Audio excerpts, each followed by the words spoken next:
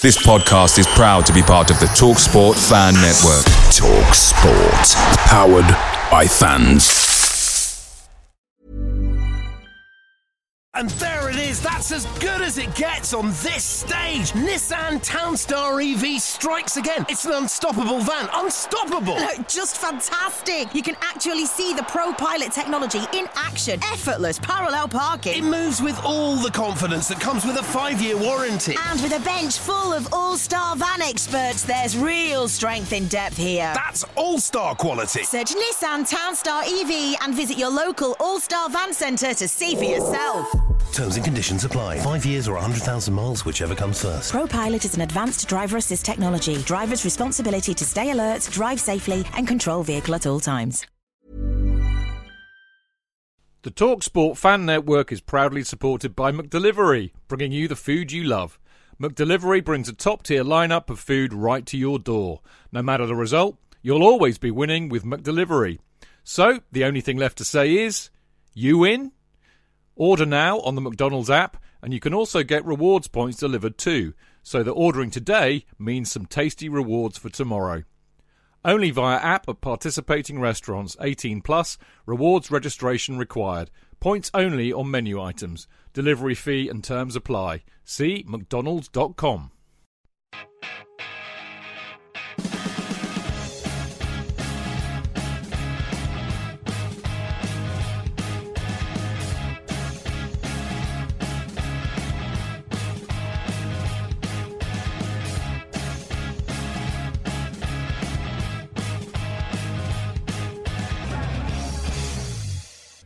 Welcome to the Chelsea Fancast Friday night preview show. I am, of course, Stamford Chidge, and as ever, the effusive Mr. Jonathan Kidd. Oh, how lovely to be described as effusive, Chidge. Yes, it's an adjective which I think is fitting for you. Your hair is looking effusive tonight, that's for sure. Oh, thank you very much. Yeah, it's growing a bit because of lockdown. Do you like my beard? Yeah. I shaved mine Gone this all week. Mason Mount. Yeah, I shaved that A mine. little tufty bit. Has it got a tuft? Yeah, I've got a tuft. Yeah. It's called a soul patch.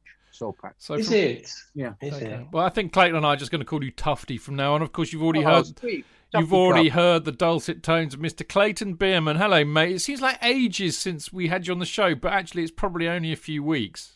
No, it is ages. Is it really?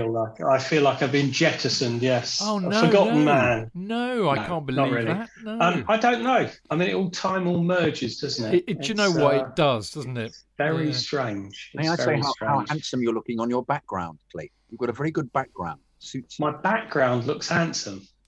No, you look handsome as a consequence of your background. I actually thought it looked like a bit of a prison cell type effect. I mean, you'd never tell from the light in here that that's grey. Oh, well, would that you? may be it, but it just looks striking. Thank you so much. It looks very professional, I have to say. Now, talking of professional, me, Clayton, and JK, we're amateurs. We're just mere amateurs. But Adam Newsom from Football.London is a professional. It's so lovely to see you back again. I think we're really enjoying having you and Sam on these shows really regularly. It's lovely to have you as part of our little community, Adam. Well, thank you for having me back. And yeah, I'm sure I can speak for Sam and say we're both really enjoying being on. So as long as you'll have us, we'll, I'm sure, be here. Well, it's lovely to have you on board, as I said. And we're going to kick right off, actually, because, of course, we were saying, weren't we, before we went on air, there's no midweek game this week for us to talk about. So really it's time to concentrate a little bit more on what's been happening in the news. And, of course, you're very heavily involved with that. I think Sam was at the presser today, wasn't he, reporting on the... I was off today. You were off today. I mean, they give you days off at Football London, whatever next. Yes, I spent it looking after my 2-year-old, so it wasn't the most relaxing day in the world, but there we go. No. Well, good luck with that. That's all I can say there, really. But Chelsea have got a very interesting week coming up. I mean, it's a tough game against Southampton, even though they've been shocking recently. And, of course, there's an even tougher game next week, which we're going to be previewing properly on Monday night, in the Fancast on Monday night. There seems to be a view on Football London that Tuchel may have one eye on Madrid in what he does to set up Chelsea tomorrow. Would you subscribe to that? I wouldn't be surprised if there are at least a couple of changes to the team with that in mind. just because, as we've said, the relentless schedule Chelsea have been on since Thomas Tuchel came in. I mean, he's been here 3 weeks and we've had, 6 games under him already. So just in that respect, keeping the team fresh is important. But this Atletico game is not going to be easy. So it wouldn't be surprising if there are maybe 1 or 2 changes. I think we already know one, which is Edu Mendy's coming back in for Kepa, which we can talk about, I'm sure, in a bit. But that makes sense just to give Mendy some sort of match rhythm before that Atletico game. And Andreas Christensen's going to start, I think, just because Thiago Silva isn't going to play. So there's at least 2 sort of selections we already know.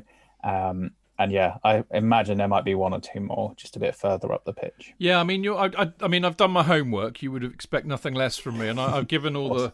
Well, I mean, I know I'm biased because I write for it, like you do, obviously. But I do find it a really excellent source of news, and I scooted through a lot of them, today, thinking about the show tonight.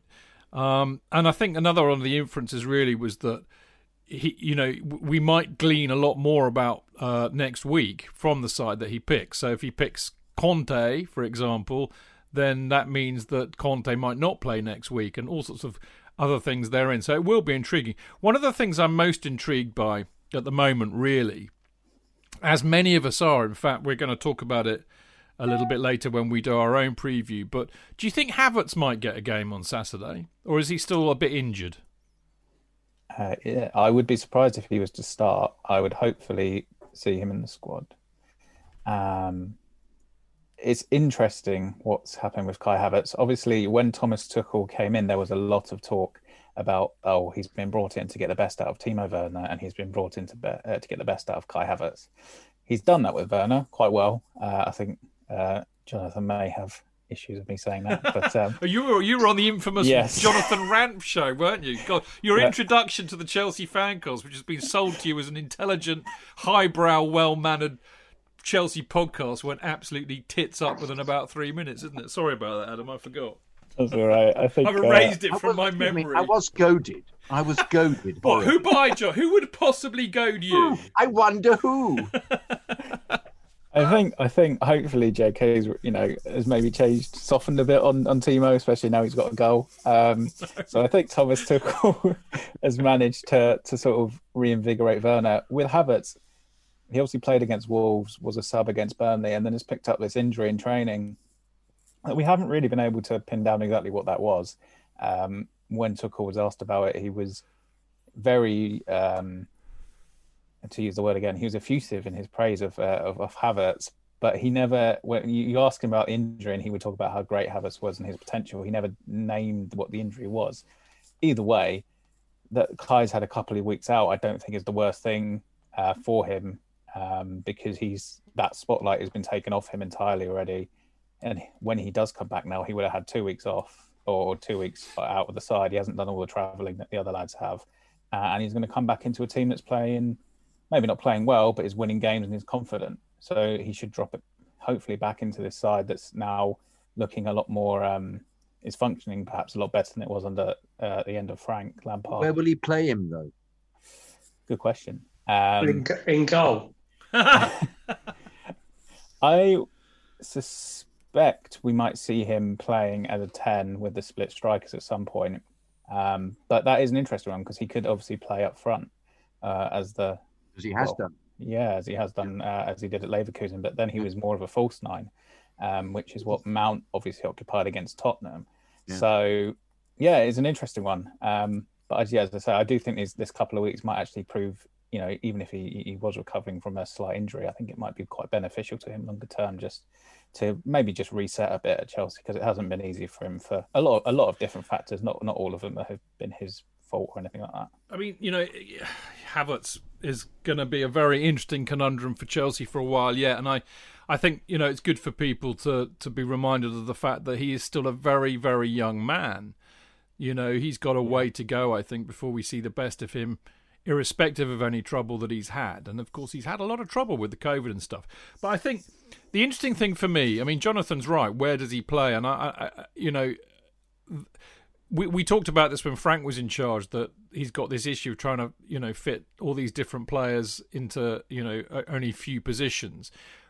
Adam, what do you think Havertz's best position is? Or is he one of these frustrating players that is actually so good in lots of positions, it's really hard? I mean, we had the same discussions about Mount last season, I recall. What is his best position? Because he can play so many. I think at Leverkusen he proved that he can have a very good role to play as a false nine, or he can be very effective as that false nine who drifts off the defenders and drops into areas, and then sort of makes runs late into the box. The problem with him at Chelsea doing that is, I thought it was quite interesting that Thomas Tuchel said on Monday, I think it was with Sky, that he said, Timo is a guy who works best with a fixed striker.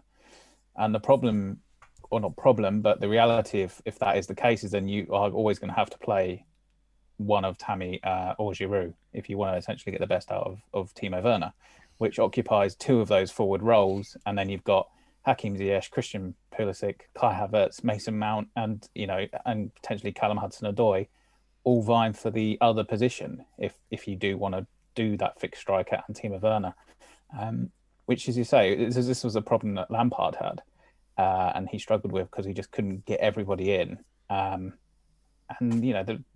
Chelsea are probably one attacking player heavy. But then saying that, if you were to, gun to a Chelsea fan's head at this point, say which one of those would you want to go? I don't think that's an incredibly easy decision to take, because they've all got their own qualities and they will bring something a little bit different to this team. So, yeah, good luck, Thomas Tuchel, for the rest of the season trying to keep everyone happy, because I think we've already seen with Hakim Ziyech, he's barely played under Tuchel. He played against Wolves and then wasn't great against Barnsley, and that's all he's had really so far. 26 touches. It gave the ball away 26 times. So I was there that night, obviously, and he wasn't great, but I think we've all seen his quality and what he can bring. So magical left foot, a wand of a foot. Hence the magician nickname. Indeed. But yeah, it's not an easy. If he was a magician, Adam, why was he wearing his invisibility cloak against Barnsley? Tush. Clayton, there's been a lot of news this week about a certain Mr. Kepa Arrizabalaga, and of course you are our resident goalkeeper expert. Now he's had 2 games in a row, obviously kept clean sheets in both. Everybody was surprised that he played last week, and of course Tuchel shrewdly was very clear that, as I said on Monday's show, das ist klar, that he's basically, Mendy is his number one and that's it. And there's some interesting pieces. I mean, Football London picked it up, The Athletic picked it up. He's obviously done an interview with somebody saying that he doesn't really bear any grudges to Frank, and he understood why he didn't get selected. What do you make of it all? What do you make of this attempt to rehabilitate Kepa? Well, I, like everybody else on social media, when I saw the team news on Monday, went absolutely batshit crazy, because the worst thing that has happened is that Tuchel, obviously with his good start, has now given us some hope again of a top 4 finish. And the last thing you want to do is jeopardise the top 4 finish. And perception was that by bringing Kepa in, that's exactly what you were doing. It's okay playing him against the Championship side in the FA Cup, and he did okay. But then playing him in a league game, was perceived to be a risk. But, football's a lot about statistics, and you're playing against a team who basically had the lowest shots on goal ratio in the Premier League, who were basically missing their best striker. And so the risk was slightly limited. But even saying that, it is still a risk. And the biggest problem that we've got at the moment is scoring goals. So had we gone 1 up, obviously we went 2 up, so it didn't become an issue. But had we gone 1 up and been hanging on like we have been in a lot of the games that Tuchel's been boss, all it would have taken was 1 ricket, and that could have cost us quite dear. Now, I know it's all hypothetical because it didn't happen, but personally, I just think playing him was utter madness. I really did. Why did he play him? What was that all about?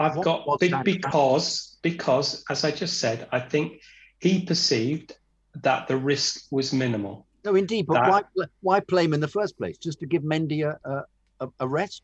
What was that? Well, he talked some gubbins about physically and mentally resting. Nah, I'm not buying that. Was I'm not buying that. Utter bollocks on the basis he hadn't played for a week. I don't know. I really don't know. I mean, social media went into meltdown, and I was one of the absolute numpties on there who went into meltdown with them. Because basically, the general perception was, why put yourself in that position if you don't have to? Now, there was lots and lots of gubbins about the board had told him that he had to play. Well, Thomas Tuchel, if you read anything about Thomas Tuchel, if the board tell him to do anything, he's getting his coat and he's off. Yeah. That's just not a thing. Whether he perceived that, if Edu has a ropey period, it's good to have somebody, a confident backup. But Caballero could be that confident backup. I mean, God bless him. We all feel for Kepa, but not the expense of results. I think to play him in the league game was madness, and I got absolutely no idea why he did it. Well, Adam, hang on a second. Just 1 second. It's interesting how Clayton can be unbelievably rude about Kepa, and rightly so. And I am unbelievably rude about Kepa, and I'm vilified on Twitter for doing so, of not giving the boy a chance. And yet here he is, and he's the keeper, and he knows, and we share the same feelings, and yet he's allowed. Not a word will be said because Clayton knows. I have the answer to this, JK. Yeah. And you're not going to like it. No, actually... Well, I've set myself up here for something. No. Yes, I agree. I'm going to break the habit of a lifetime and not be incredibly unkind and rude to JK. I mean, the bottom line is, mate, is that life is just horribly unfair. Oh, and that's why. I didn't need a platitude. Anyway, listen, I want to hear from what Adam, because Adam, absolutely, Adam wanted to come in, and Adam might have some information that we don't have. So, Adam, please come in with the point you were going to make. I imagine, and I think, I don't imagine, Thomas Tuchel said this, or was asked this last week in his press conference before the game, whether or not Kepa was essentially in a similar position as Havertz and Werner, in the sense he was a very expensive signing and an asset that Chelsea need to be rebuilt, basically. And he said, every player within the squad, etc., no matter how much they cost, usual manager response. But he didn't dismiss that at all. So I think there is the reality there that Chelsea paid an awful lot of money for Kepa, and a ridiculous amount of money. But they were kind of forced into it because of Courtois. But that 71 odd million quid is something that Chelsea just can't write off. And at the moment, what would Kepa's value be in the wider sort of transfer market? I don't think it would be extremely high. So Chelsea do have to try and find a way to sort of get his value back up. And I don't think he's going to be the number one goalkeeper going forward. But Chelsea do have to protect their asset, basically, and try and show the world he's not as bad as he potentially has been at Chelsea.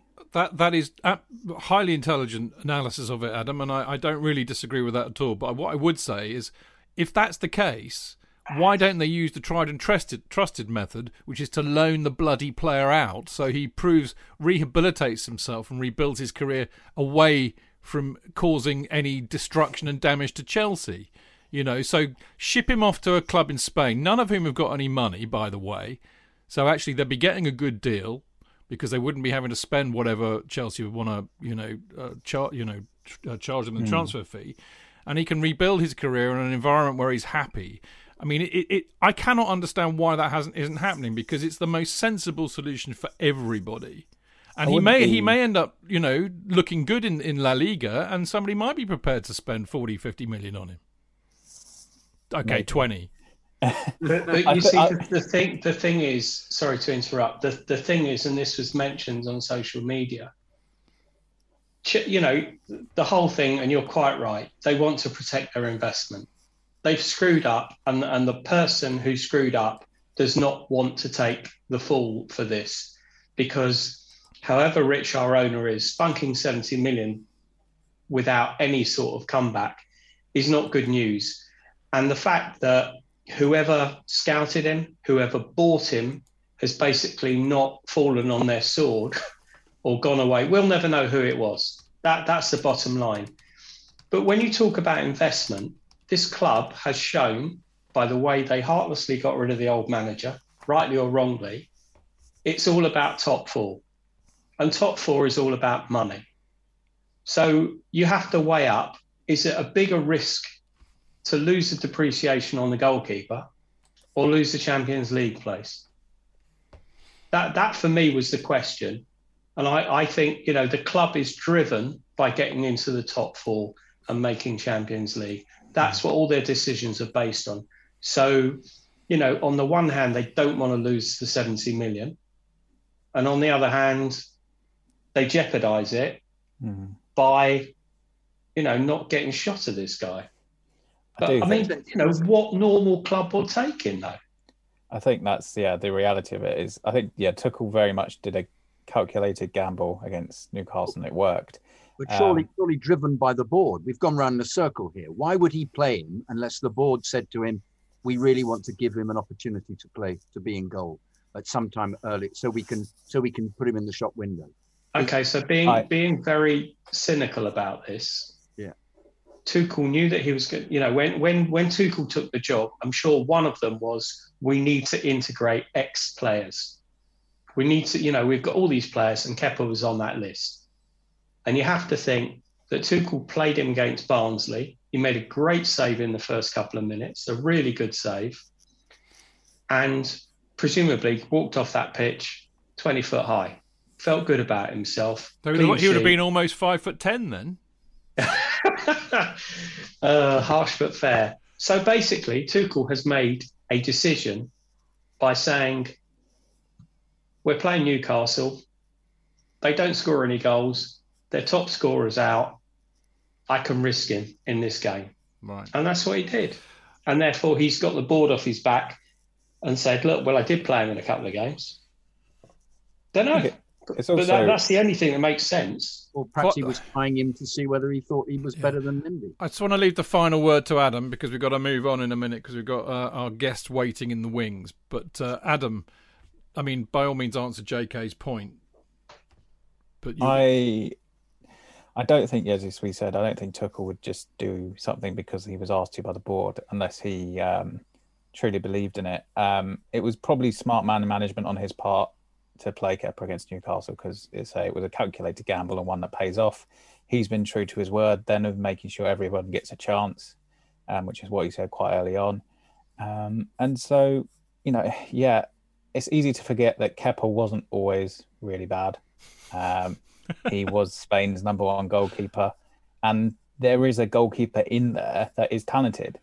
I wouldn't be surprised, and this isn't based on facts or inside information, it's just a hunch. I wouldn't be surprised if he does go out on loan in the summer. He's still got 5 years left on his contract. Amazing. Or 4 years.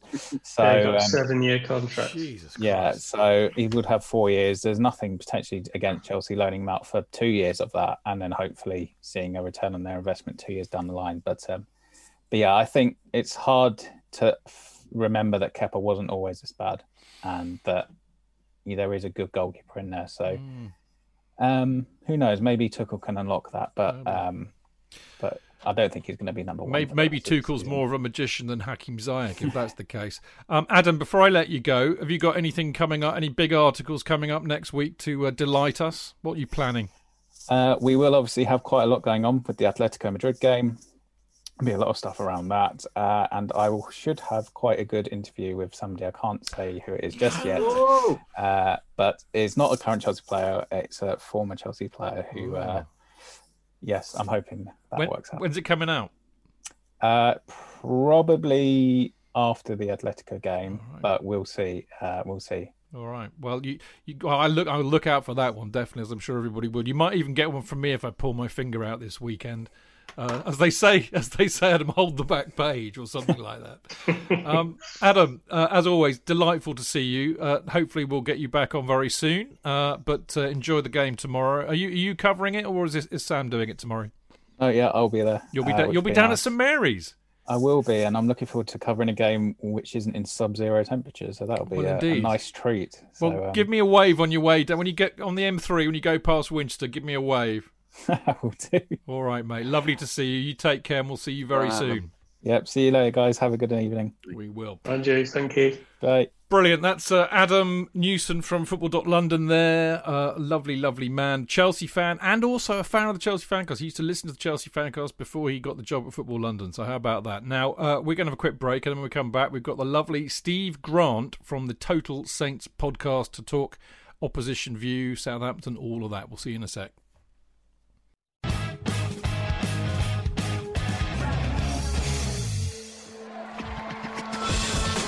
Real fans, real opinions. I'm Jason Cundy, and you're listening to Chidge and the boys on the Chelsea Football Fancast. Total nutters and proper Chelsea. Footballfancast.com.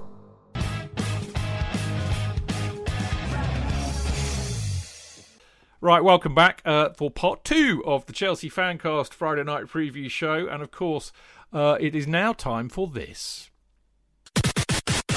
The Opposition View. And on tonight's Opposition View, I love this. This is, because we had loads of them, in the first half of the season. Now they're all coming back. So we clearly didn't upset any of them because they've all said yes so far. And the latest to say yes again is the lovely Steve Grant from Total Saints Pod. How are you, mate? You well? Yeah, very good, thanks. How's everyone else? Well, we're good, I think, aren't we? Jonathan, are you good? I'm competing here with Dubai by just having the world as my background. You're looking like God, mate, but then we knew that anyway. Clayton, you well? I am very well. I'm very jealous. What's the weather like in Dubai at this time of the year, Steve? Pleasant. Yeah, it's about sort of high 20s. So yeah, it's pretty good for a sort of pasty white Englishman like me. Give it about 3 or 4 weeks and it'll be well into the mid-30s, I think. So it's not miserly shite like we've got here. Yeah. Well, yeah, I mean, it's all relative, isn't it? Well, I think I'm beginning to think that as you know, Steve, if you remember from the last pod, I'm in Winchester, so not far from Southampton at all, and I'm beginning to think that I should have been born with webbed feet because it's so bloody wet here. It would have aided and abetted me getting around. Now, first thing I really want to talk about is obviously Southampton, but I mean, you lot have been in horrendous form. You've lost your last 6. And yet you had a great start to the season. You were even top of the league at one start. I had all my best mates from when I was at school were on the phone to me very quickly pointing out where Southampton were in the league compared to Chelsea. But what on earth has happened? Injuries, schedules caught up with us. I mean, the pressing game that we play, I think naturally is a pretty risky strategy in a season like this where everything is knocked down. You've probably got a month less of actual game time available to you. So you're playing a hell of a lot more midweek games. I mean, the Christmas schedule was actually relatively kind to us compared to previous years. I think we had 4 days between each game, whereas in previous years we've had the sort of most compact schedule of everybody. So we kind of got off lightly a little bit, which kind of explained why we were able to then beat Liverpool shortly after New Year.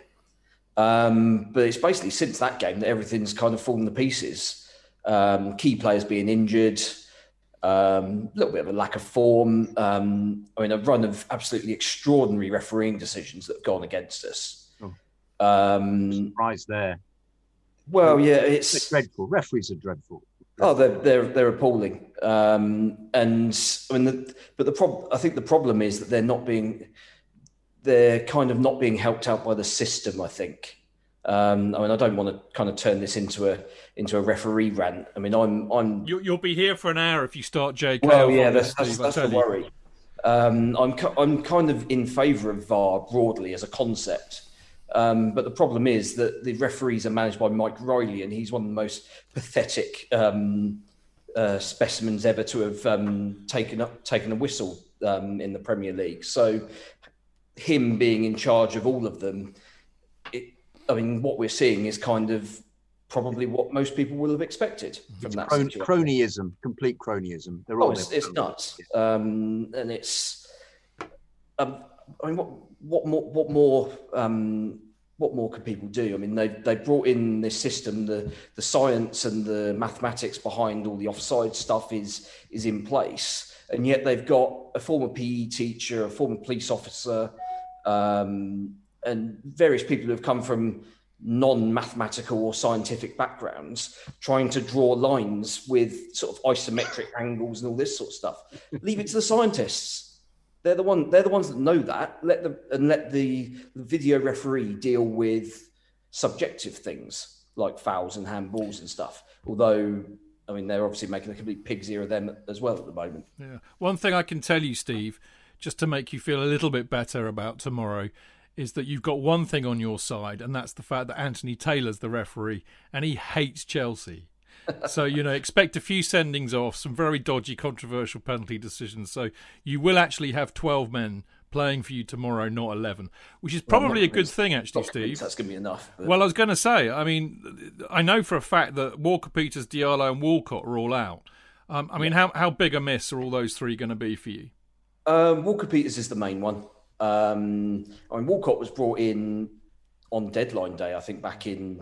Christ, whenever that was, beginning of October.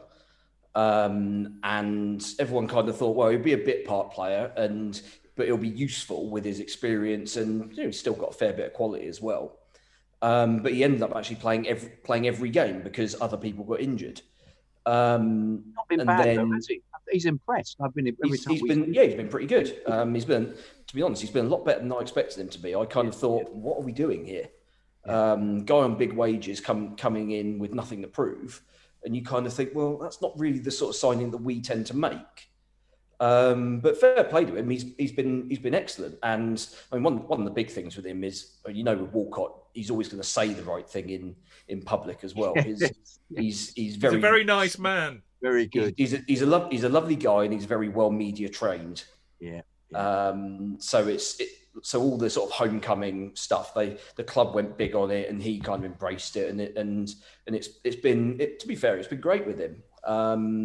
Diallo has only played sort of two or three games from the start when Romeo got injured over Christmas, so we've not seen a huge amount of him, but he's been impressive. But actually, I don't think we'll miss him too much because Romeo and Ward-Prowse are both available, and they'll play that role. Romeo always seems to step up against Chelsea. I mean, it makes sense because he used to play for them, but he always just seems to be in the mix. I'm more impressed by. Can I just ask you a question? I've always been a Redmond fan, Nathan Redmond fan. Has he been firing hot and cold? Has it not been happening this season for him? Mostly cold this season, I think. Right. He had a spell just before lockdown last season where he was looking kind of back to his best. But I think the 3-month break didn't help him in the slightest. And he's not quite got back to it. He's had a couple of niggly injuries. And when he has come back in, he's been, a little bit hit and miss. He was good against Wolves in the Cup last week, but then was basically anonymous in the league game three days later. So I don't understand that. He's so talented because there are some games you just watch. Toss a coin, I think, at times. He's run it. Has Minamino been any good coming in? He was excellent at Newcastle, although standing out in a team that managed to lose to 9 men is probably not that difficult. But he was, I barely noticed him on the pitch for an hour against Wolves. He obviously couldn't play in the cup game because he was cup tied. Sure. But in the league game, it was weird because we played really well first half, and yet he was really peripheral. Barely noticed him at all, and didn't improve second half. Took him off fairly quickly to change the system around a little bit. Interesting stuff. Ings, of course, I would say is the main threat. I think he's a very, very good player. Wonderful player. He's a wonderful player. He's a Winchester boy, isn't he, Steve? If I recall, am I right in that? Quite. I think he was born in Winchester. Yeah. All the best people are, Steve. I have to say. I think he's based in either Fawley or Hythe. Yeah. I knew he was. I'm sure. So him and Wayne Bridge, both, and me, all born in Winchester. Surely there's some link there somewhere. But anyway, you were born in Winchester. I was. I was born in the Crow's Nest, as it's called. Oh, which is that pub somewhere? No, that's the County Arms next door, mate. But Winchester Hospital is a very old Victorian hospital, right on the top of the hill, And right at the top was where the maternity unit was in those days. This is back in the dark ages, obviously, because I am that old. And it's colloquially known as the Crow's Nest because it's right at the top. Anyway, we digress. Danny Ings, Steve. Great player, I think. He's been a bit in... I mean, as a Saints fan, I'm sure you probably always worry about his proneness to injury. How fit is he at the moment? Difficult to tell. I mean, his performances have been fine. Been a couple of games where he's been really quiet, but I don't know whether that's necessarily him or that's just where the team's been playing badly. So yeah, it's a tough one. I mean, I think the Wolves Cup game helped him a hell of a lot. Where I mean, it was the archetypal ball goes in off your shin, and you get a little bit of luck, and all of a sudden you might go on a bit of a run. Obviously, he scored that cracking volley in the league game on last weekend. So hopefully, he's now sort of in the start of another of those good runs. Because I mean, let's be brutally honest, we need it. Yeah, that's very true. Now, you may or may not know this, but you probably would surmise it. But Southampton away is hugely loved by a lot of the Chelsea match-going fans, especially me, because of course it's guaranteed win. Well, I mean, we've done very well recently. Obviously, I think we've got a last 5 games down there. We've been unbeaten, but I mean, over and above that, it's just a great outing. A lot of you bump into a lot of people you don't normally bump into. Of course, for me, it's great. I hop on the train at Winchester, and all my mates have come down from London, and it's a great. We'll go to the Giddy Bridge, get absolutely hammered on cheap beer, and it's just a great day out. And we. A lot of talk on Twitter today from a lot of the people that I tend to go with down there will be bemoaning the fact that we're not allowed to go, and it's one of our favourite away fixtures. I mean, are you surprised to hear that? I mean, you must be missing it as well, but for very different reasons, of course. Yeah, I mean, I think everyone's always got those sort of 2 or 3 away games. If you're an away regular, you've got a handful of games that you always particularly look forward to every year. Now, for me, I would say probably Palace is usually one of them because it's basically on my doorstep in Croydon. Trying to think what other ones. Villa's always a good one. Yeah. Always a good drink up. And Newcastle for a weekend. Apart from where you have to bloody walk up all those stairs. Oh yeah, but then when you've had 10 pints, you kind of That's true enough. You don't really think about it, do you? And if anything, those 14 flights of stairs are going to sober you up a bit.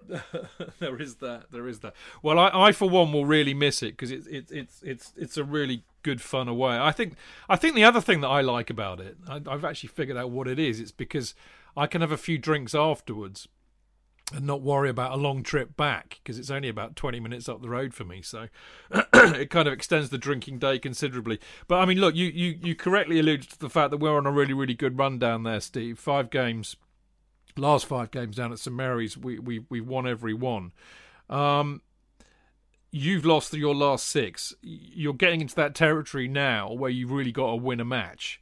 Of course, this immediately worries me because we're brilliant at playing teams that are struggling back into form. But in all seriousness, how do you see it going tomorrow? I think it's going to be a struggle. I mean, you've got a manager in who absolutely knows what he's doing and seems to already be getting a tune out of the players who perhaps either weren't playing or weren't performing under Frank Lampard. So that's a concern. But for once, we've actually had a full week to prepare for a game. So I'm hoping that we're going to be a little bit fresher in the legs. That might help us a little bit.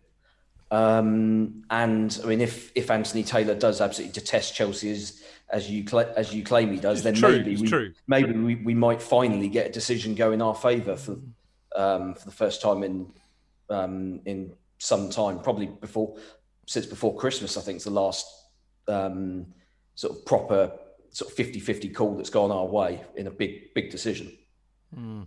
Romeo will kick Kovacic and Kovacic will be sent off. That's the kind of thing that Taylor.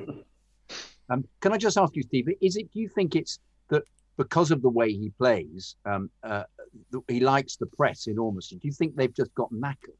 Then that has been the reason why that they've not been at their best. In which case, a week off might then be very beneficial to them in terms of playing the way they were playing before the run of 6 games. Because they were very impressive before the 6 games. It was really good to see, you know. Yeah, I mean, I think we'd kind of started to see the effects of the schedule over Christmas. Fulham away and West Ham at home, both 0-0 draws, both fairly unimpressive games from both sides, to be honest. But from an attacking perspective, we were fairly anemic, and that seemed to be basically we just lacked a bit of energy, a little bit of sort of go get them type attitude. And I think, having to play Saturday, Wednesday, or Sunday, Thursday, or however you want to divide the week up, just doesn't give them enough recovery time at the moment.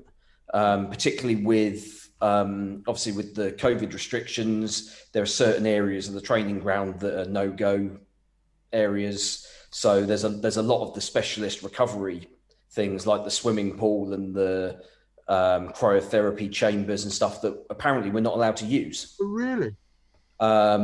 Which, I mean, surprises me, given that basically there seems to have basically been three teams in the whole of the Premier League who have been really badly hit by injuries. Obviously Liverpool, because nobody ever shuts the hell up about it. But also Leicester. Leicester have had an absolute bucket load of injuries as well. And they also play a similar sort of high-pressing, counter-attacking game. And I do wonder whether it's that style in this condensed season is having an effect. Although we haven't really seen Leeds have any big injury issues so far. So I mean, maybe that's kind of been saved up and that will hit them at some point in the run-in. But yeah, I do think the style doesn't help from that perspective. But ultimately, when you take a fairly pragmatic view of it, all 20 clubs are in the same boat. It's just that we've obviously got a smaller budget than probably half the teams in the league, and as a result, we've got a smaller squad. So when an injury hits our first team, the player coming in isn't anywhere near as good. Whereas, say, if Chelsea were to lose, obviously Pulisic I assume is still out for this weekend. If he's out, then you can substitute in Hudson-Odoi, or you can move Mason Mount into a different position. Or, I mean, you've got loads of different options. We just don't have that flexibility. That's a really good point, actually, Steve. Because I like Hasenhüttl a lot. Actually, I think he's a very, very canny manager, and of course he knows Tuchel very well from his Leipzig days. But it was really interesting to hear what he was saying about Chelsea under Tuchel and what he feels that Tuchel has done. But he was we've used the word several times tonight, he was effusive in his praise of Tuchel, but also very, very impressed with the quality and the depth of Chelsea's squad, which I think us as Chelsea supporters, we tend to overlook that a bit. It's quite interesting to hear that, from the outside looking in, as it were. Steve, I'm going to nail your colours to the mast, my friend. How do you see it? How do you see it going? What's the score going to be? I think we'll score, because I think defensively there's still issues there for you. Which, I mean, playing against Wolves and Burnley teams that don't want to bother attacking isn't necessarily sort of covering up too well. But in the attacking sense, you're still a brilliant attacking side, and they can't shoot, Steve. Remember that they can't shoot, Steve. So Well, we'll see. Yeah, I mean, but then we'll give you chances to tap it in from 3 yards. So. We'll need that. Anything over 3 yards, no guarantee. Yeah, exactly. Yeah, I just can't, unless something weird happens fairly early in the game that gives us a huge sort of boost. I think we're probably gonna struggle. So I think it's probably going to be looking at a 3-1 away win. I'd settle for that all week long. Steve, as always, you've been fantastic. How's the Total Saints podcast going? Yeah, it's going well. Just nailed our 150th episode during the week. Actually, we had a sort of commemorative special interviewing Laurie McMenemy. Sort of looking back at obviously 76, the team we had in the early 80s, when obviously we bought the reigning European Footballer of the Year, Kevin Keegan, which obviously caught everybody completely on the hop. I mean, you would absolutely never be able to pull off that sort of transfer move these days. And yeah, hearing how all that got put together, and they ended up in I'm doing the unveiling in the Potter's Heron Hotel in between Romsey and Winchester. I don't know if you've been there. No, I know it well. Yeah. And yeah, I mean, just the shock the shockwaves that sent through the game, and the brilliant attacking side that we had under him in the early 80s. Yeah, that was a great great interview for the guys to do. Brilliant. No, I actually, funnily enough, because I was I finally followed you on Twitter and or Total Saints Pod on Twitter, and I saw that episode was pinned, and I've immediately quote tweeted it to my best mate, who's a massive Southampton fan, and of course that day in '76 was the greatest day in his life, so he will no doubt love listening to that. And I mean, I'm sure I told you this story last time we were on, but I was actually at the semi-final. At Stamford Bridge, because everybody everybody at Hampshire went. So because of course you would have been, because my dad got me a ticket. Yeah. I was thinking, why would you be a non-Chelsea match? But yeah, anyway. So yeah, a parallel universe. I could have been a Southampton fan, you see, because maybe that was the plan. Got off lightly. Well, maybe I did. No, I mean, at the time, I wouldn't have said that. And then subsequently in the 80s and the early 90s. But bizarrely, it was because I went to Stamford Bridge and I'd never been to a ground like that before. And I just fell in love with it. And I just didn't want to be like my mates. You know what it's like at school. Was it the novelty of having cars parked behind the goal? It was just the novelty. It was the novelty of being taken to London for a day out. I was about 11, 12. So taken to London for a big day out. This will make you giggle. My dad's a Portsmouth fan, so my only previous experience of a football match was when I was about 7, and he took me down to Fratton Park, and I think they were in the 3rd division then. And even at 7, I realised that what was being played out before me was absolute dog shit, and it was also incredibly violent. And I was only a very small little 7-year-old, so Dad actually gave up. He never took me back, and then just so happened that he got a couple of tickets to the semi-final, took me there. And I mean, obviously, he's not a Saints fan, so I don't think he was putting any pressure on me to support anybody, really. He just wanted to go for the laugh. And the rest, as they say, is history. So there you go. What could have been? Anyway, I'll leave you to dwell on that, Steve. Sorry, mate, you were saying? Lucky escape. Well, thank you. Steve, lovely to see you again. And enjoy the rest of your stay out in the warmer climes, you lucky boy. And you never know. Hopefully we'll get to speak to you again next season. I'll look forward to that. Well, there might be an FA Cup semi-final coming up. There may be, indeed. Well, there we go. If there is, I mean, it's funny actually because we've got Sheffield United in the next round, and we've had the lovely Ben, the travelling blade, on a couple of times. He's already gearing himself up for his hat-trick of appearances this season. So we're welcoming him back. So we'll do the same for you if we do meet you in the semi-final. Excellent. Sounds good. All right, mate. You take care. Lovely to see you, and thanks very much. Thank you. Hey, guys. See ya. Brilliant. That's the lovely Steve Grant there from Total Saints podcast. Lucky boy to be in Dubai, I have to say, at the moment. But he could have been anywhere. No, I think he was. I don't think he's the kind of... He doesn't look like the kind of bloke who would lie, like maybe you or me. Got a sofa. We saw was his sofa. How would we know? How would we know? Well, I mean, I look as if I'm on a satellite around the Earth. You look like God. We've already done that one. Anyway, listen, we're going to have a quick break, and then when we come back, we're going to give you our preview of Southampton versus Chelsea. See you in a minute. Away days are great, but there's nothing quite like playing at home. The same goes for McDonald's. Maximise your home ground advantage with McDelivery. You in? Order now on the McDonald's app. At participating restaurants, 18 plus, serving times, delivery fee and terms apply. See mcdonalds.com. Cheech. JK, in all the years you've been following Chelsea, you hardly ever miss a match, home or away. But how would you feel if you couldn't be there and it's not on TV? Oh, Cheech, I'd be bereft. Inconsolable. The thought of missing my beloved Blue Boys live. It's all too much. I know, JK, I know. It's all a bit too much, isn't it? Yes. Well, panic not. NordVPN have come to the rescue. They have? Yep, NordVPN allows us to watch any match, even if it's not on live TV here. They do? Yeah, they do. With just one click, they switch your virtual location to a country which is showing the match, and they act as your cyber bodyguard whilst online, protecting your personal data and sensitive info like card details and passwords. Oh, wow, great. But yeah, I bet that'll cost me a fortune. Actually, JK, it's only the price of a cup of coffee per month, and you can use your account across 6 devices. It's a bargain, JK, and best of all, no more tears for you. Oh, thank you, NordVPN. I'm so happy, I could cry. Where do I sign up, Chidge? Well, to get the best discount off your NordVPN plan, go to nordvpn.com/Chelsea Fancast.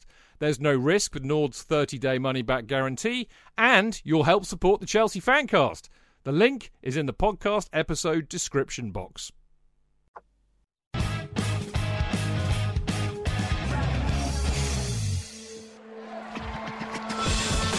Real fans, real opinions. I'm Jason Cundy, and you're listening to the Chelsea Football Fancast. Up the Chelsea! Footballfancast.com.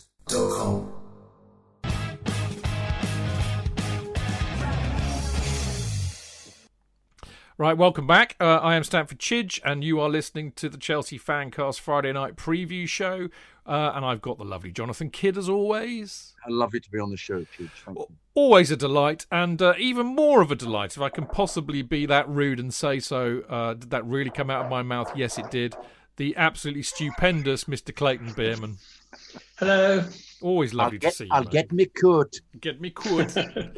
I really miss you guys. I mean, this is great and all, but I mean, I haven't seen Clayton for a beer for so long, man. It's just ridiculous. Forever. You know, I was saying this to Dan. Dan was on the show on Monday, and Dan, I know. Dan. And actually, the last football match I was at, I got horrendously drunk with Dan, and I haven't seen him since. I haven't had a beer with him since, obviously, because of all the lockdown shit and everything. Which was your last game? Was it the Everton game? No, because I was up at a wedding in Glasgow for that. So it was the Spurs game. Yeah, it was the Spurs game. I was Jonathan's honoured, esteemed guest, and you came in and you said, I can't drink anything because I've got the meeting. Yes, I did. I was so pissed I ruined the video. I can't drink anything. I can't drink because I've got the meeting. I've got to chair a meeting. Oh yeah. So I'm taking it that after said meeting, you just hammered it. Well, yes, you're right. Do you know what? I'd completely forgotten. I remember going to see you and Jonathan and ruining your video because I'd already had quite a few. No, we weren't doing it. I don't think there was any video. Did you do one? You might have done one. I don't know. I do remember ruining time. It was the time before that Clayton came. You ruined the video. I ruined that one because I was so drunk. So I'm getting my drunkenness and meeting you two muddled up. But you're right. I had completely forgotten that I did actually have a supporters trust meeting. Hence, I was in the Atlas. Hence, I was with Dan, and I caned it through the meeting. That's for sure. Because I don't think I would have been chairing it because I wasn't the chairman anymore. And then, of course, Dan just basically kept pouring beer down my throat. And then we went off somewhere. We found about 2 or 3 pubs in Earl's Court. And I met up with loads of people like Richard Weeks, we're the Shed Boys. A lot of the Yanks were over. And it got very messy. Anyway, you lot haven't tuned in to listen to, tours around the pubs with Chidge getting drunk. You really want to hear about Southampton versus Chelsea. So we shall get on with that. And the first thing I want to bring up with, actually, I'm going to talk to Clayton first on this one. Because Steve mentioned it, I've been reading about it, and actually, Jonathan and I talked a lot about this on Monday, basically saying we've done really well under Tuchel, and he seems a really good guy, and I like what he's doing, but we haven't really played anybody with any ambition whatsoever. Now, I'm not necessarily saying that Southampton are going to have much ambition, but what we do know is that they like a press, they like a high press. And Barnsley, a bloody championship side, no less, as Tuchel admitted in his press today, have given Chelsea the hardest game under his management precisely because that's what they did. And we know Southampton will do that. So should we be a little bit worried about that, Clayton? Yes. I mean, basically, you know what I think. They've lost 6 in a row. We won 5 at their place in a row. It just pure mathematics tells you what's going to happen. But I know what you're saying, that we haven't actually played anybody with much ambition, and the only team we did play with any ambition, Barnsley, created quite a few chances. The thing that bothers me about, and I haven't been on, I don't think I've been on the Fancast since Frank's gone. The thing that bothers me is the fact that we seem to have stopped creating chances. We seem to have stopped our shots per game seem to have drastically reduced. So if we do play an opponent who has a go at us and perhaps scores a goal against us, I mean, that to me is more of a worry than us being pressed, because you can't actually, if you think about it, Sheffield pressed us a lot at the beginning of that game. They really came at us. They really put us under pressure. And most of us on social media spent the first half moaning like spoilt bitches that we are, that you had to take Jorginho off because it wasn't his sort of game, and he should never play when we're being horribly pressed. But to give everybody their credit, they sorted it out, and we actually managed to win that game. So I think, Tuchel has come across as an intelligent guy and has made substitutions when he's needed to. So, yeah, I am concerned about the press, but I'm more concerned about the fact that for whatever reason, and it might be for the reason that our creative players are not on the pitch at the moment, that we're not actually creating that much in front of goal. I mean, I don't know what you think. Has defence benefited as a consequence of that, do you think? Well, I've got, Jonathan, I've got some stats here from Rick's wonderful, thing he does on the Chelsea on the website. Thank you. And there is a stat here that under Tuchel, our goals conceded have gone down from 1.2 to 0.2, but our goals scored have gone down from 1.7 to 1.4. So yes, I mean, just to pitch this in, JK, I'd slightly disagree with Clayton in one aspect. I think we are. I mean, he's right. He said it, didn't he, last weekend? We're creating more than enough chances. What we can't do, as you like to say, is hit the back of the net. They can't put them in, mate. That's the trouble. Well, I think we've established nobody can shoot. So what's the chances? Well, from 3 yards, let alone from 30. No, indeed. No, you hope. Well, Mount can shoot, but his radar seems to be off. Adoy can shoot, but seems just to want to park the final ball. He wants to play it wide. To Kovacic. Well, no, whoever's coming in on the right. Kovacic. James was there, or even, James. It's always bloody Kovacic, mate. Well, but Kovacic is always the one in front of goal, and we're all going, shoot, oh my God, no, it's Kovacic, oh no. So it's Pulisic injured again, isn't he? So what? Well, that's interesting, isn't it? Because he's picked up another injury in training here. It really fills my heart with absolute sadness. He was such a good player last year. Our best player, arguably. Can I just ask a question here? Do you think it's possible that you might end up with Havertz never ever making it? With just he can't find a position for him, and he never ever achieves the standard, and just stays with us for a couple of years and hardly ever plays. No, because there are some players that haven't gone to the club and done that. Yeah, They've just never quite managed. Yeah, not trained on, as they say in the game. Yeah. No. Can I just go back to go on, your thing about the fact that we are creating chances? We are creating chances, but our shots on target is an all-time low. I mean, we're not creating clear-cut chances. I mean, I think there's a bit of a logjam, and I think that the clever little balls that Ziyech can play in and the clever little balls that Havertz can play in is what we're missing at the moment. The Pulisic thing, I don't get. I really, really don't get. I don't know. There's real echoes of Arjen Robben here. There really is. The sort of the minuscule little injuries. I mean, watching the press conference today, where basically he said he felt something in his calf it's not an injury, but we didn't want to take the risk. What the fuck does that mean? It's an awareness. It means, we now know what that's called. It's an awareness. I've got an awareness in my car. It's I'm not willing to put my bollocks on the line. That's what it is. I think it's mental, Clayton, and I've been saying this on the show for weeks and weeks and weeks and weeks, as you would expect me to do, knowing what I do. Yeah.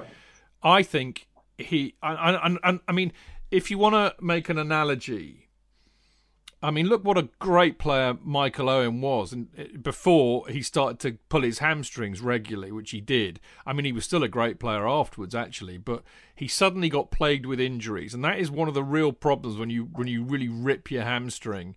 But of course, if you're a player that relies on speed, as Michael Owen was, and I think Christian Pulisic is, it's always in your mind. If I go into overdrive, am I going to pull my hammy again?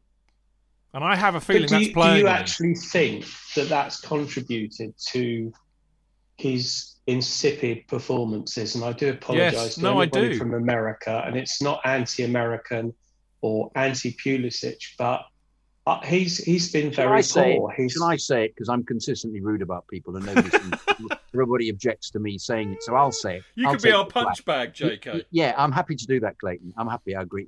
I agree with you completely, Clayton. He's been woeful this season. A quarter of the player, an eighth of the player he was last year. Absolutely. His final ball has been non-existent. Yeah, I don't know what it is. I mean, I think it's actually unfair to compare him with Robben. Unfair to compare him with Robben because Robben kept being clattered, and he was taken out. In that Blackburn but he was a bit Dutch, wasn't he? If he broke a fingernail, he wouldn't play. There was a touch. Well, but then of course when he got transferred, which Kenyon said was great business for 12 million.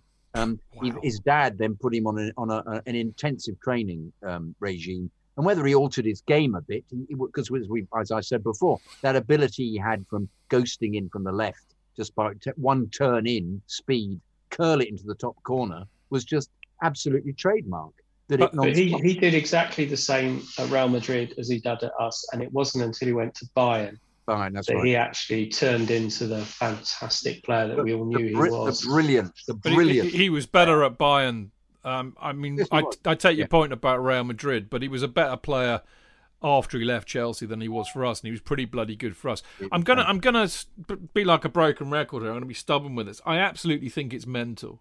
I think we as mere mortals really do underestimate the. When you think about elite football players, none of us were elite. I know Jonathan was good, and I know you were good in goal. I've always said I was shit, but we were not elite players. When you talk about elite football, the margins between success and failure are so small. So if you're off your game by a percentage point or two, whether it be fitness, mentality, or whatever, it makes a difference.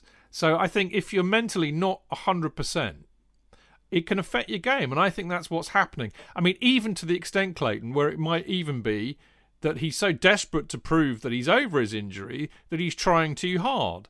And then when you try too hard, you tighten up. And when you tighten up, you don't pass the ball to the person that you as accurately as you were wanting to. I think there's a lot going on with him. I think there's actually a lot going on with a lot of these Chelsea players. I wonder how good or anything about Chelsea's sports psychology department, because I just don't know. I don't know who they use or if they use anybody, but I tell you what, they bloody well need to, because a lot of these players, I think, could do with some psychological support, because it's coming through. I mean, Hudson-Odoi took a long time to start getting his confidence back, and he is now. Pulisic is a worry. Havertz with his post-COVID fitness, I think there's mental issues with that. Werner and his confidence in front of goal, although bless his heart, and I know it might upset JK, I think the one thing, I mean, I mentioned it weeks and weeks and weeks ago, didn't I, JK? I think that, and we had an argument about it, because you said he was sulking, and I said, no. I think he's got that Germanic arrogance and swagger. It's more of a look of disbelief. So the ball is not doing what it is supposed to do for me. I have two left feet. And one of them has fallen off. The ball is supposed to do what I tell the ball to do, which is to go in the back of the net. Can you just tell me how lovely was his smile after the VAR review was completed after his goal? Because you just thought, this is exactly what's going to happen to him. He scored a goal and they're going to take it away from him. I was convinced. His face afterwards was just astonishing. It was fantastic. It was really, really good. I'm really pleased for him because he has worked his nuts off. Yeah, I mean, you know, it was easy going back for him. It was easy for him. It was easy for him against Newcastle because there was nobody putting pressure on him. But yeah, he worked hard. You can only play what's in front of you, and the guy. We shouldn't all go, yes, he's back. Let's just I think that would be wrong to do. But I do actually think that he will be one of those players who will be much better in his second season. Yeah, because I do actually think there is a really good player there. Unless he's swapped for Haaland. No, I think you'd have him and Haaland. I don't think Werner will go. If they get Haaland, it'll be Tammy and or Giroud that will make way. Well, Giroud's basically on. He's basically, this is the last year, isn't it, of his contract? I will be astonished if he's here beyond the summer. Yeah. So because he's not mobile enough, but he's also getting old, mate. Yeah, he's a good player. I mean, I love the bearded genius. JK, I'm going to go back to the question you asked about Havertz. Actually, I'm not worried about Havertz. I providing the club and the supporters are patient with this kid, because as I said, he's 21, 22. He's really still quite young in many respects. And then the whole country, the new country, and all of the other mitigating factors that we've discussed ad infinitum.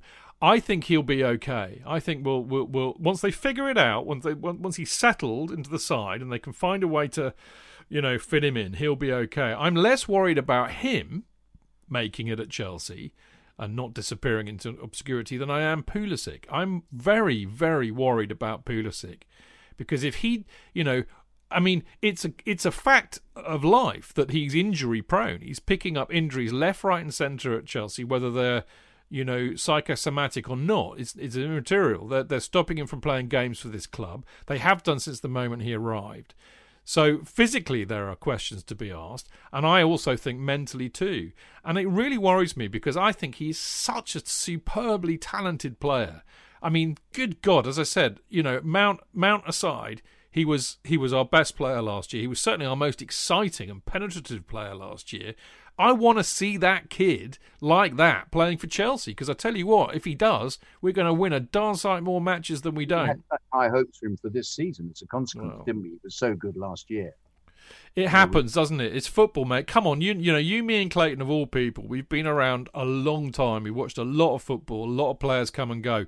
And you're right, mate. It does happen. You get these players that come in and they're fantastic, and then a few things happen, injuries, mentality, environment, what have you, and it just doesn't happen for them. I really hope it doesn't, but I'm worried, I'll be honest with you. I'll always quote Derek Kevin at you. You love quoting Derek Kevin. Before my time, mate. I don't think I was even born. Before everybody's time. Everybody listening to this. Before Clayton's time, before I don't know. I'm going to throw really random things. It just popped into my head, but it's really apposite given that you two are on the show tonight. But I don't really watch a lot of TV anymore because I really don't like TV. It's mostly full of absolute crap. So I'm too busy to kind of save things on Netflix and Prime. But because I've had the week off, I did, and I found this documentary which I watched last night called Three Kings, which is about Matt Busby, Bill Shankly, and Jock Stein. And I have to say, it was even if it was Man United, Liverpool, and Celtic, who cares? It was about three greats of the game who, really did so much to create the Liverpool, Man United, and Celtic that we've had to endure for God knows how long. I recommend it to anybody. But you know what? The thought popped into my head, which is why I'm bringing it up right now. Because they made the big thing of the fact that all three of them had been born within 30 miles of each other near Glasgow, and Ferguson, of course, was born there too. And there could have been a fourth, and it should and could have been Tommy Docherty. If we hadn't have fucking sacked Tommy Docherty in '68 or whenever it was, he could have been our Busby or Jock Stein or Bill Shankly. I think. Discuss. Well, I think he had a desire to self-implode in a way that the others didn't. Well, Shankly was pretty combustible. Yeah, but he seemed to get his way as a result of the combustibility. I think the major difference, from my understanding of the position, is the people that ran those clubs. I mean, they were sort of, you know, back in the day, they weren't football people. They were all businessmen. And I think that our businessmen weren't quite as good as their businessmen. I don't know if you've read the David Peace book about Shankly, which is like a fictional sort of recounting of what happened with him. But yeah, I mean, it's a really good thing. But, you know, it's all ifs and buts. And I know that sort of we've moved on, but I just have always thought that if Jose had stayed for about 10 years, where we would have been. Yeah. I mean, we might have been in the Southern Conference, but, you know, but I just think that's, I don't know, it's really difficult. And I agree. I mean, I was very, very young then. I was only just getting into it, so I didn't realise the impact. I mean, obviously reading Tim Roll's wonderful book is sort of, it's one of those terrible stories where you know that it's going to have a really shit ending, but you have to read it anyway. But do you want to think that a man, but Shankly or any of the others would have decided to punish players because they'd gone out supposedly a bit late, and Shankly and then, would, Steen would. They were all disciplinarians, so you would have to think. But I mean, to the detriment of the team winning the title. No, because you basically had the whole Busby thing with George Best. Yeah, where George Best would turn up when he fancied it, but Busby would put an arm around him, wouldn't he? Wouldn't dig him out and sort of try to look after him. But no, yeah, I mean, that was, I mean, you know, on one hand, what Doherty did was exactly correct. On the other hand, it just wasn't. It was, I mean, wait till the end of the season to punish them. Yeah, and he should have dealt with Venables in a way that didn't mean they were constantly at each other's necks, and he got rid of Bridges for no apparent reason either. And I was nevertheless, other than the obvious, comparisons, because they're all Scottish and everything, I think it is worthy of comparison, because if you look at, you know, I mean, it was just really fascinating watching it. You know, Man United, Liverpool winning titles and cups in a kind of a 4 or 5 year spell in the 60s. Chelsea were there and thereabouts all throughout that entire period. We were always top 5. You know, we were there or thereabouts, and it just makes you think. You know, I mean, certainly with the way that United fell away in the early 70s, and actually, you know, the legacy of Doherty's team was the fact that we won the FA Cup and then we won the European Cup Winners' Cup. And actually, we weren't far away in the league that year as well. I mean, if we'd have kept Doherty and he had stayed for as long as Busby, Steen and Shankly did at Liverpool, we might well have got there in the end. But anyway, we'll never know. We'll never know, will we? One thing we do know is that we have got Southampton tomorrow. A match that I'm going to really miss not being there for, as I'm sure anybody who normally goes will be. I mean, the key thing really is, you know, I think we're fairly solid in defence, although the press does worry me. And maybe this is the time we come up against a team who will give it a go, and that worries me, particularly if we play Jorginho and Kovacic. But you know, JK and Clayton are right as well. We've got to stick the ball in the net. How are we going to stick the ball in the net, JK? Well, he may have learnt, if he's the kind of tactical genius. I mean, Hasenhüttl, by the way, he knows Tuchel and us very well. I'm expecting him to be far more tactically astute than any of the teams that we've played thus far under Tuchel. Well, at the same... What, even Jose? Yeah. I don't think he's got a clue anymore, mate. He just parks the bus. That's all he does. Yeah, there seems to be some misconstruction. There's something going on there between him and the players. But no, surely they will have worked out ways of dealing with the press since the Barnsley game. Surely they'll play the ball over the top. Surely they won't tap the ball round the edge of the area as they did again, which was just absolutely horrific to watch when the opposition is pressing. So you try and play the ball out of the penalty area in short stabs to each other. And the most elementary way of playing is to play the ball long. And that may be Southampton's undoing, or they may still be in a state where they can't press in the same way. So in which case, perhaps they'll defend more. I think it depends how they set up as well. And he may not play the 3. he may play the 4 because he's ended up playing against Barnsley. He played the 4 in the second half, didn't he? 4-2-3-1.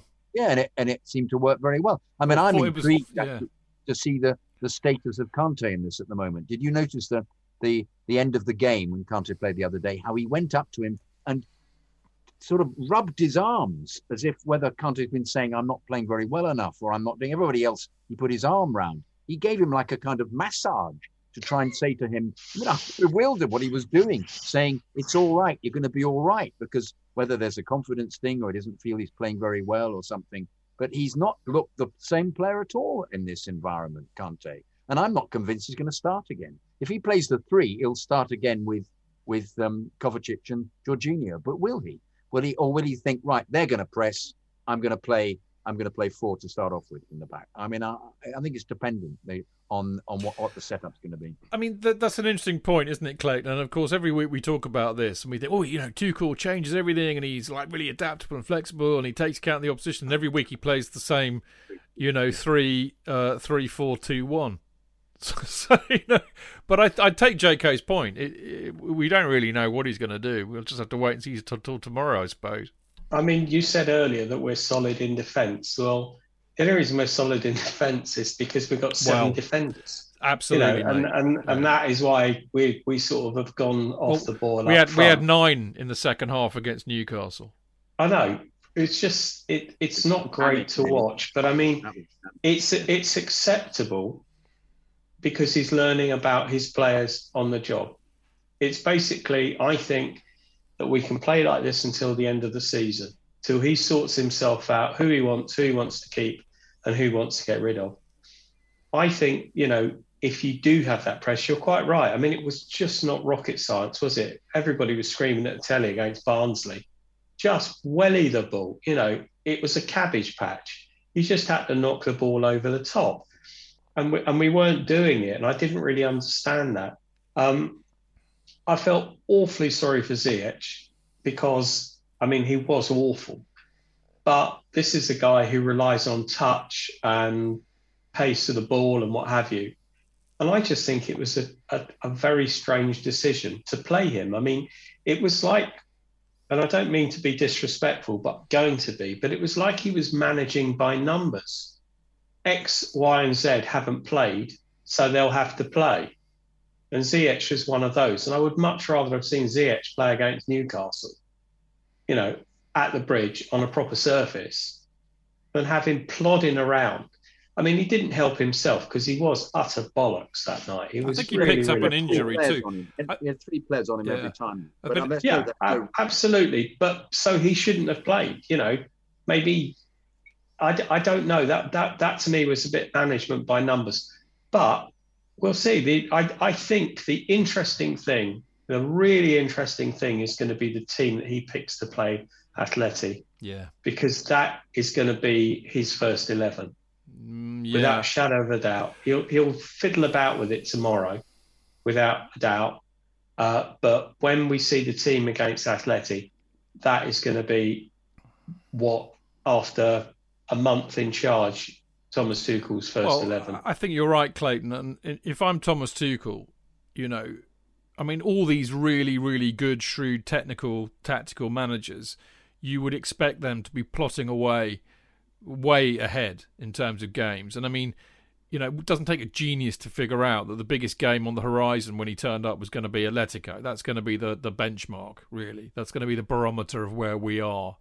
So if I'm Tuchel, then I'm, every single game leading up to that, yes, of course, I'm trying to pick up points here and there because, of course, you've got to get in the top 4. But I'm thinking ahead to that game. Who are the players that can go and do a job for me in a very, very, very tough couple of matches against Atletico? So I have you absolutely right. I wouldn't be surprised if there might be some surprising selections tomorrow, perhaps, with that in mind. I think that's right. I mean, if you talked about Fergie and it's sort of well known, isn't it, that Fergie would tell players, you're not playing today because you're playing in 2 weeks' time or you're playing in this game. Yeah.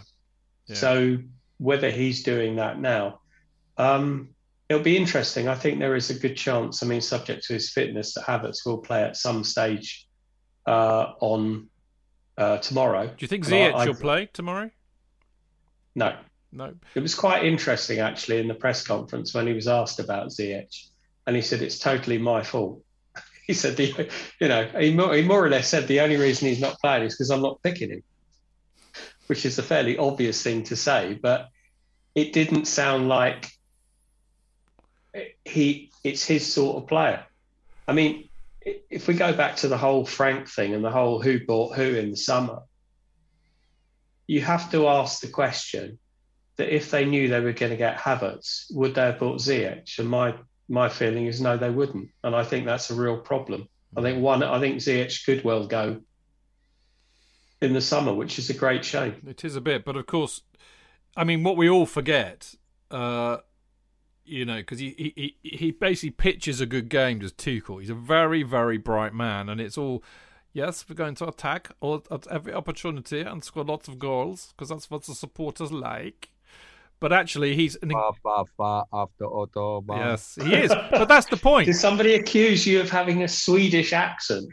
No, I said Welsh. But I mean, the point is that he is not that guy. He is not some cavalier Bielsa-like manager. He is, I wouldn't say he's an automaton, but he comes from the country of Kraftwerk. It's very scientific. It's incredibly pragmatic. The whole press is designed with forethought, but it also requires that players put in a lot of energy and work hard. It's working hard. That is the order of the day. And old lovely old Hakim Ziyech, he no want to run back and track back, mate. He's a luxury player. True. If there's that wonderful, wonderful thing they had on Match of the Day, forgive me, I can't remember. It might have been against Burnley or even Wolves, where he was caught high up the pitch, and they actually managed to single him out on the camera shot, and you could see him kind of looking, can I be asked to go back and chase that? Nah, it's gone. I'll tell you what it reminded me of. We've all done this playing cricket. When the ball goes kind of near us and we could dive, but we can't be asked, and we point, don't we, to the next fielder. That's yours. Yeah, look, you're all giggling. We've all done it. That was basically the football equivalent. That's what Hakim Ziyech did. So I don't think you're going to get a shift out of him in that, and I think that Tuchel doesn't like that. Yeah, fair point. Yeah, there we go. All right, come on then. Let's nail our colours to the mast. JK, what's the score going to be? 4-1. 4-1.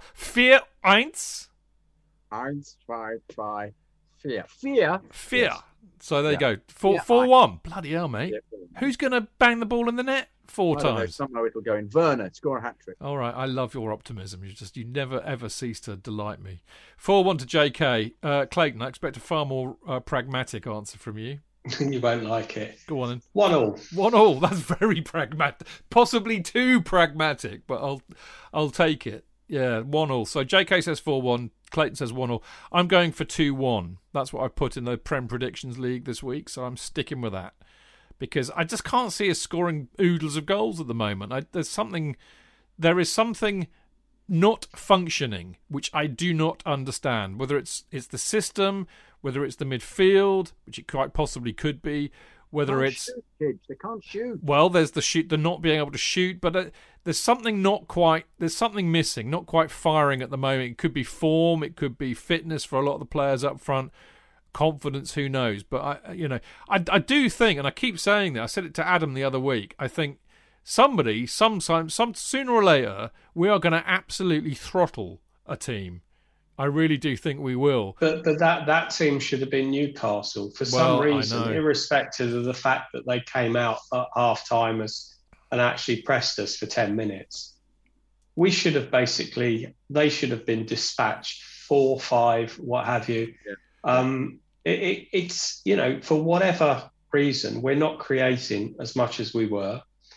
And I don't care what anybody says and what statistics say. You think about the amount of fantastic positions that Callum Hudson-Odoi got himself into on Monday night. Kept laying it wide. And just the crosses, his decision-making was just all over the place. I mean, I know we've kind of technically stopped, but I'm enjoying this so much that I've got one more question. It's just such a delight to see you again, Clayton, and talk football with you. But it seems to me that we've got this perennial bloody Chelsea problem that we've had stinking the place out for the last few years. We can only do one of two things. We can either defend well or we can attack well. What we don't seem to be able to do, and what we've not actually been able to address for the last, I'd say, 3 seasons, is to do both. Well, yes, apart from one absolute standout performance, which was probably the highlight of Frank's reign, was the away game at Tottenham when we won 2-0. When we absolutely played them off the park. We should have got about 4 that day, and we defended brilliantly. Yeah. That was a really, really good performance. But I think the main thing is there's no consistency, and the only team that's consistent at the moment is Manchester City because they've won all these games in a row. But nobody talks about the fact that up to winning all those games in a row, Man City weren't consistent either. Yeah. It is just down to consistency, and these players are knackered, both physically and mentally. The prime example was that, I try not to watch too much football, but every time there's like a game that I think I want to watch, I'll watch it if it's not a Chelsea game, like a so-called big game.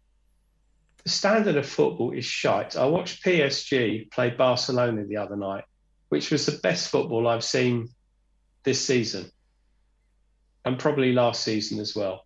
The actual interplay and it was great. And I just think that players are tired. I think, it's overkill now. I think everybody's knackered, mentally, physically, and it's just a really poor product. It's a very good point. That we're just not good enough.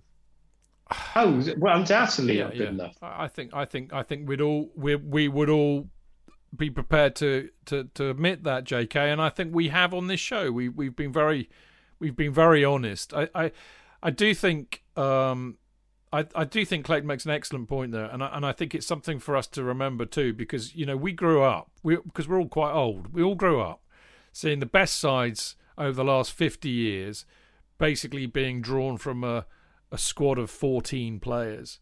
So you knew your best side and you played it every week until one of them got injured and then somebody would come in, and that's how it worked. That ain't going to work in 2021 in the current situation we're in. I think we need to get our noodle around the fact that it really is a 24 squad game, particularly this season.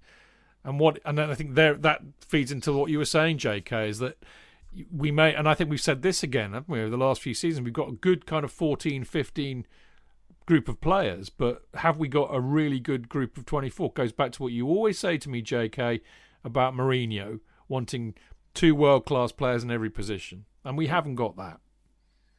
Well, it may be that we actually haven't even got enough world-class players in the 11. Well, I think that's a given, but you know what I mean. I mean, I'm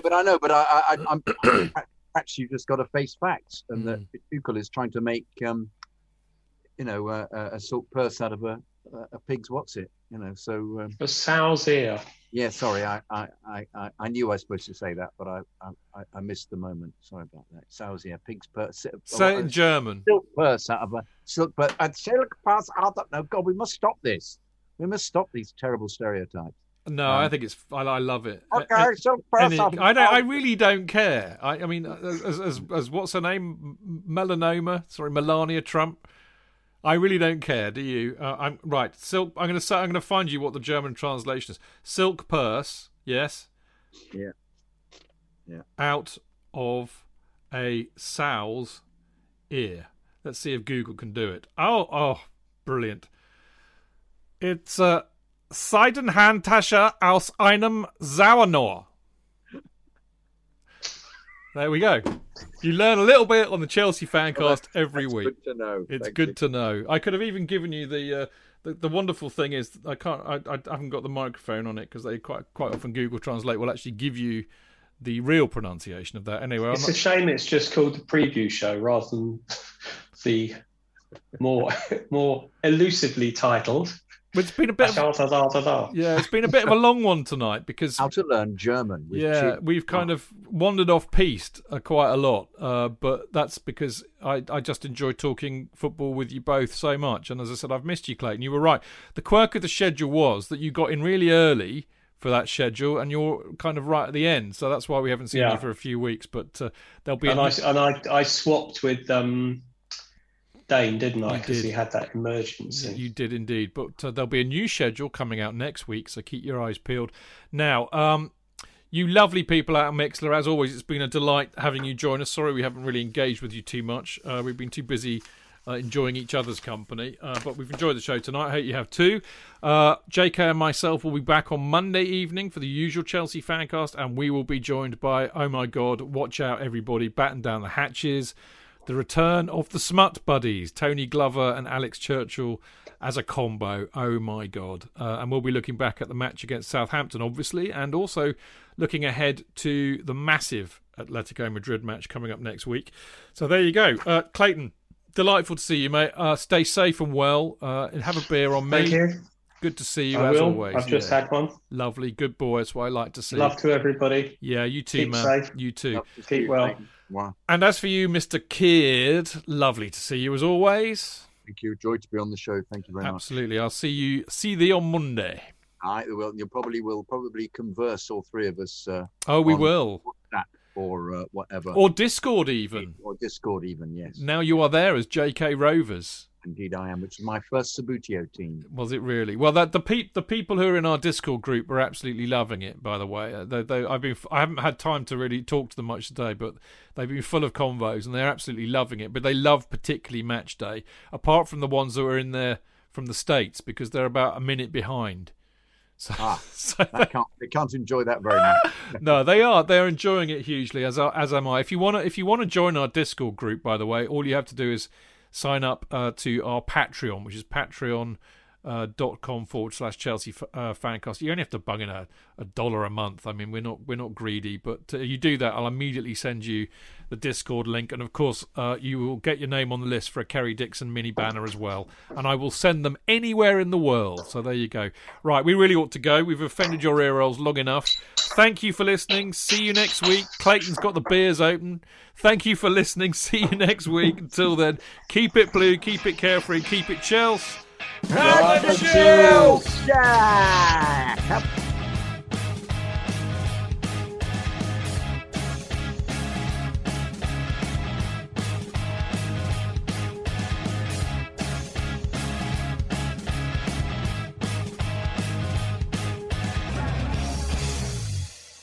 It's the 90th minute. All your mates around. You've got your McNuggets share boxes ready to go. Your mates already got booked for double dipping, and you steal the last nugget, snatching all 3 points. Perfect. Order McDelivery now on the McDonald's app. You in? At participating restaurants, 18 plus, serving times, delivery fee and terms apply. See mcdonalds.com. And there it is, that's as good as it gets on this stage. Nissan Townstar EV strikes again. It's an unstoppable van, unstoppable. Just fantastic. You can actually see the ProPilot technology in action. Effortless parallel parking. It moves with all the confidence that comes with a 5-year warranty. And with a bench full of all-star van experts, there's real strength in depth here. That's all-star quality. Search Nissan Townstar EV and visit your local all-star van centre to see for yourself. Terms and conditions apply. 5 years or 100,000 miles, whichever comes first. ProPilot is an advanced driver assist technology. Driver's responsibility to stay alert, drive safely and control vehicle at all times.